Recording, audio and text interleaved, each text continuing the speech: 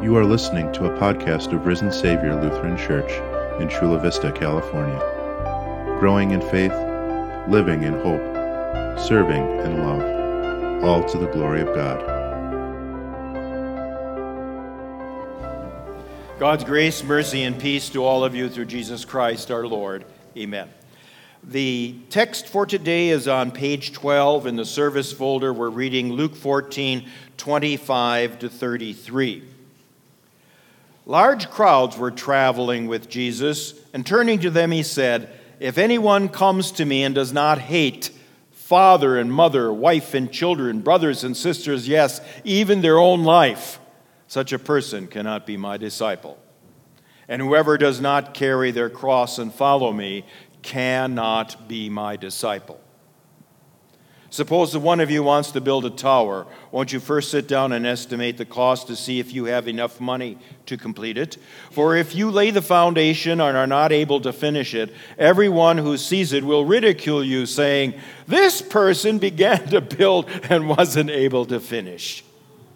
Or suppose a king is about to go to war against another king. Won't he first sit down and consider whether he's able with 10,000 men to oppose the one coming against him with 20,000? If he is not able, he will send a delegation while the other is still a long way off and will ask for terms of peace. In the same way, those of you who do not give up everything you have cannot be my disciples.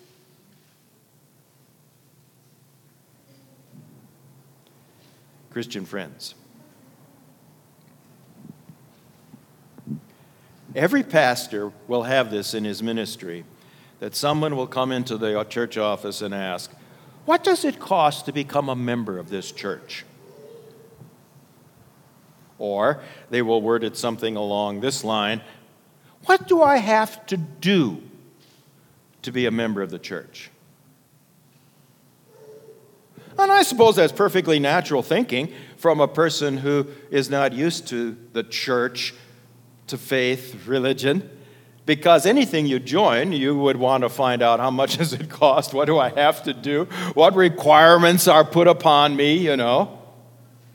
Wouldn't it be funny if some pastor had the audacity to say, "Well, it'll cost you $1,000 a year," or something.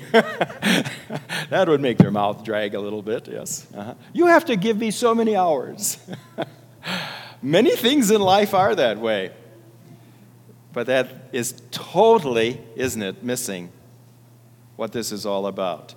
The fact that you are sitting here as members of a congregation, a church. But now on the serious side, it does cost something. And I'd like to talk to you about that today.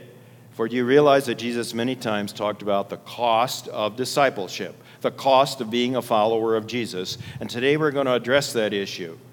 And I'm going to tell you right off the bat that being a Christian is costly. Got it? It is interesting to note that in Matthew, Mark, and Luke, the three Gospels, Jesus often talks to people, "Follow me." That's familiar. We have several hymns written on that very subject. We just sang one of them. And in that, you will always find that there will be a discussion of what it will cost to follow me. And today's text does that. In fact, if you look at it, please, verse 26, it probably bothered you to hear it. "If anyone comes to me and does not hate father and mother, wife and children, brothers and sisters, yes, their very own life, such a person cannot be my disciple." So, wow. Christ is saying to you, you have to hate your spouse, your mother, and so on. He sure got your attention, doesn't he? So that requires us now to find out exactly how should I understand this. And this will require me to look at the various passages of Scripture in which Jesus talked about the very same thing. So Matthew 10 would be an example. I'll read part of it to you. "Anyone who loves his father or mother more than me is not worthy of me. Anyone who loves his son or daughter more than me is not worthy of me. Whoever does not take up their cross and follow me is not worthy of me. Whoever finds their life will lose it, and whoever loses their life for my sake will find it. We've heard those words often. So he's saying to you, in today's text or in any of those other cases, and there are a number of them, where he explains what it means to follow, he means I must be number one. That's what it means. I come first before your mother, your father, your son, your daughter, your spouse, your relatives, anyone or anything. I am number one. And that's why he said, if you want to look at it, I'll refer to it a number of times. The last verse on page 12, verse 33. In the same way, those of you who do not give up everything you have cannot be my disciple. Isn't it possibly the clearest way that he could say it is that I must be number one, that you must be willing to sacrifice anything and everything before me? I am first. Well, of course. That's the first commandment, isn't it? That God must come first. He's number one. That's what he's saying to you. Okay? Now that we have mentioned that, now let's look at it this way. What is Jesus really asking of you?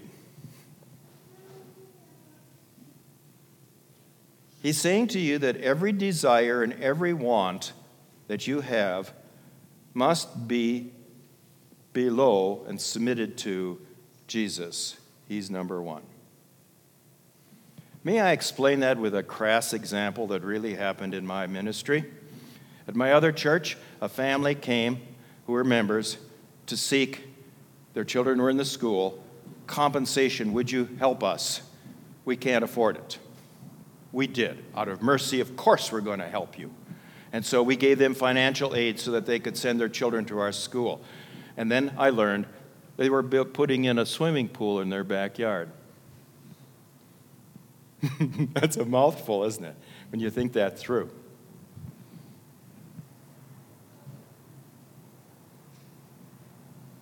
So when Jesus says to you in that closing verse, 33, that if you don't give up everything you have, you cannot be my disciple, he's saying that I come before your new car. I come before your vacation and your retirement fund.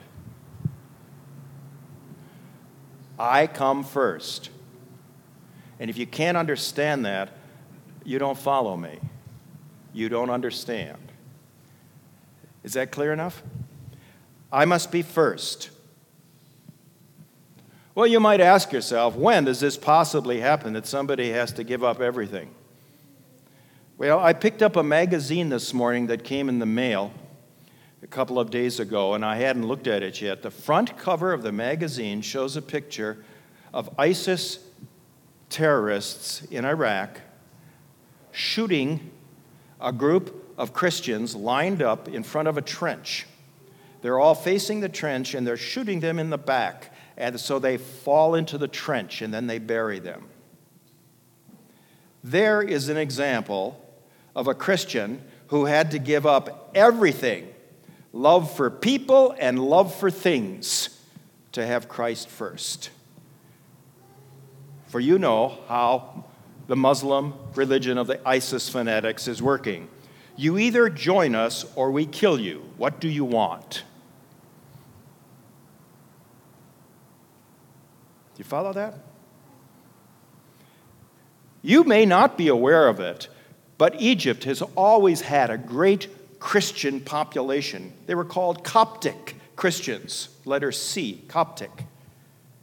Do you realize that during the recent years, when the Muslim Brotherhood controlled Egypt, that they drove out, persecuted, and killed many Christians in their country? And the same thing is happening in Yemen or Somalia. A war is being fought down there in Sudan, and that whole region of the Muslim faith.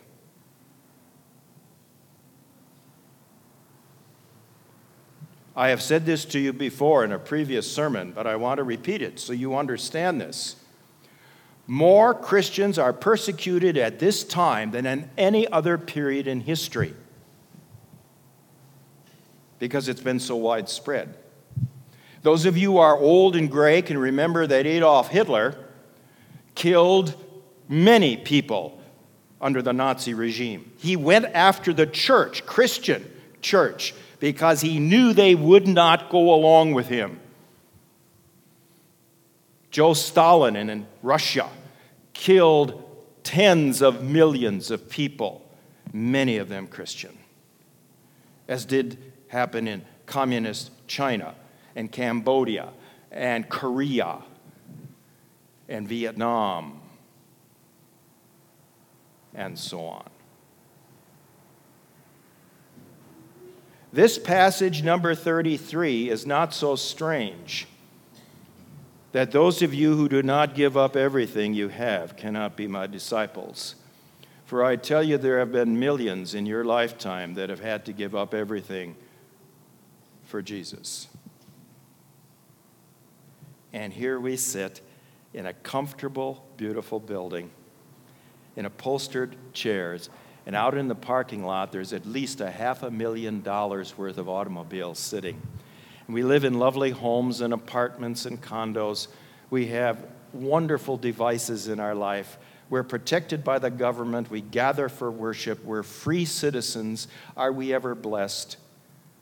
It's hard sometimes for us to comprehend a passage such as this, that if you're not willing to give up everything for me, you're not mine. Tough words, but so true.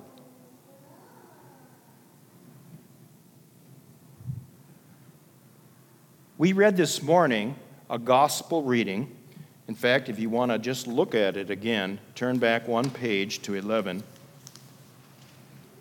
That gospel reading told you at verse 24, whoever wants to be my disciple must deny themselves and take up their cross and follow me. For whoever wants to save their life will lose it, but whoever loses their life for me, those people being shot in the ditch on the magazine cover, whoever loses their life for me will find it. Got that? What good will it be for someone to gain the whole world yet forfeit their soul? Or what can anyone give in exchange for their soul? Those are startling words, but they're so realistic. That's why in our text there's a second paragraph. It talks about you as an individual wanting to build a tower, okay? And it says to you that wisdom says that you want to sit down first and count the cost. Do I have enough money to build this tower? A house, or whatever it is. Do I have enough money? Or will it get half done and then I run out of money and I have to stop and everybody will laugh at me? What a foolish thing he did. And we'd agree. That's just common sense. And that's why Jesus is saying to you, count the cost. It is costly for you to be a Christian. It is. It is costly. And you need to count that cost and to think that through. And that's the purpose of this sermon. Now, do you realize that there's a theme that repeats in the Psalms and the Proverbs many times? And I'll just read one example to you. The fear of the Lord is the beginning of wisdom, and knowledge of the Holy One, the knowledge of God, is understanding. Think that through for a moment. True wisdom is understanding God and what He said to me. That's why we who are blessed and can sit in the comfort of this church this morning can count the cost and understand what Jesus means, that we need to be ready to give up everything for Jesus if it's demanded. That's sobering. But it tells me the cost of discipleship. Now, when I consider this, and I'm talking on a personal level, I condemn myself. Because my old Adam, my selfish nature, says I don't want to give up everything. I have some nice things. I have a home, family. I have some investments, a car, all the typical things. I wouldn't want to lose it all. In fact, I think that my old self would even say, God, you're asking too much of me. God, you need to lower your standard. This is unreasonable, isn't it? To have to give up everything to follow Jesus.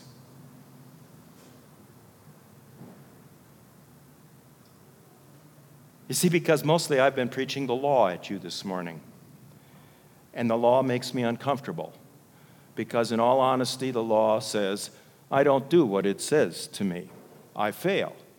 I don't have that kind of conviction that I'd readily say, yeah, I can give up everything and do it. I don't want to give everything away. So I need also to hear the gospel.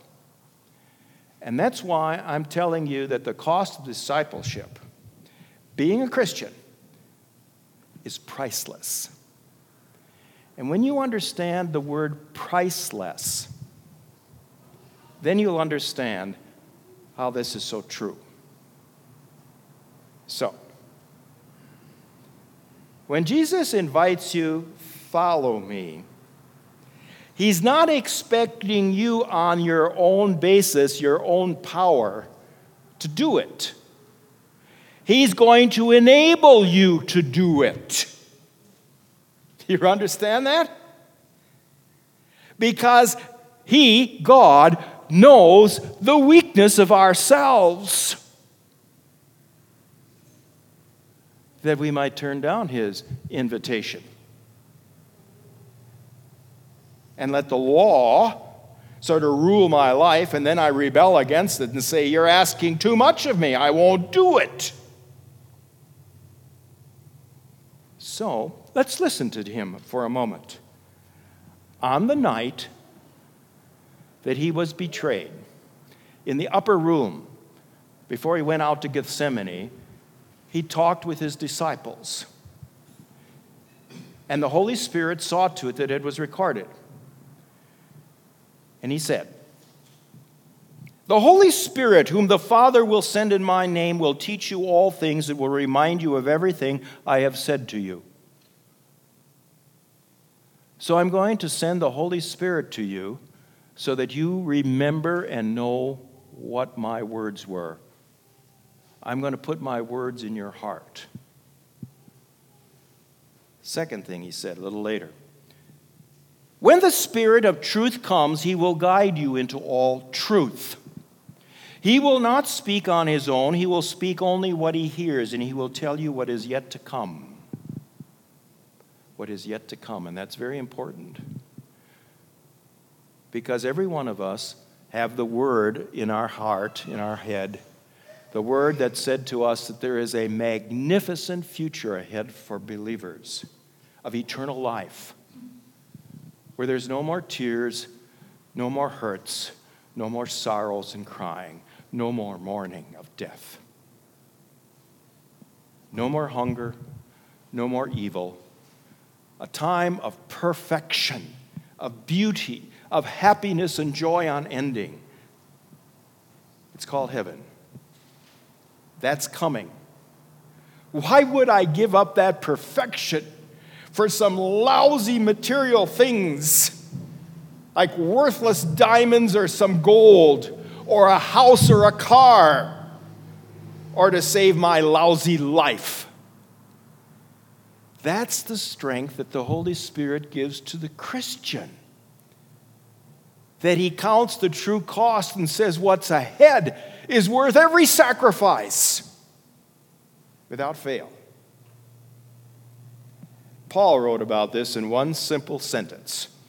Don't you know that you yourselves are God's temple and that God's Spirit lives in you?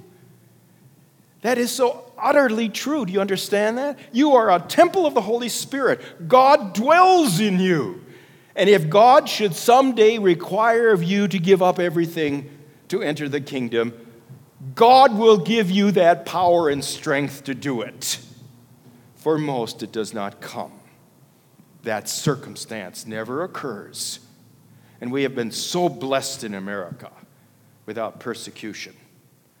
But if the future changes things, God, who invites us to follow him, also gives us the strength not only to accept the invitation, but to do it, to live it, and to sacrifice, and to fulfill these very words that I can give up everything to be your disciple, Jesus. That's the power of God's working. So, the same Paul who wrote the last words, wrote these in his second letter. This is rather great. If anyone is in Christ, he is a new creation. That's you. The old is gone, the new is here. You don't look different just because you're a Christian, but you are a new creature in God's eyes. All this is from God. He did it. Who reconciled us to himself through Christ. And do you understand? Reconcile means that you're at peace, you're forgiven. And then he goes on, and he gave us this ministry of reconciliation. That God was reconciling the world to himself, not counting people's sins against them. You're forgiven, folks. And he has committed to us this message so that you and I can go out now and we can tell other people, God loves you and has forgiven you. Believe it. And you can have that wonderful prize of eternal life. Do you understand why being a Christian is priceless? For how much would you be willing to pray to have eternal life? Would you give me everything? If I could give it to you, eternal life, would you give me everything you own? Is it worth $1 million? How about 10 million? Is it worth $1 billion? Do you see how silly it is to talk about material possessions and things like that in this context? God, out of his love, gives us something that cannot be seen or touched, tasted or felt, but it's in me. That's what's so important. And so, Christian, keep your eyes focused on what he said, on his word, on Jesus. Many times in this church, a groom has stood up here, and his bride stood down there, and she began, as the music played, to walk up the aisle to begin a marriage ceremony. And for some of you young ladies, you will someday perhaps walk up the aisle in this church. The groom's eyes are focused on his love. It is no accident that Christ used that picture of Christ in the church, right? It's in the Bible. The church is the bride of Christ, and he's focused on her. He loves her. He sacrificed for her. Everything he did was for her, the church, for you.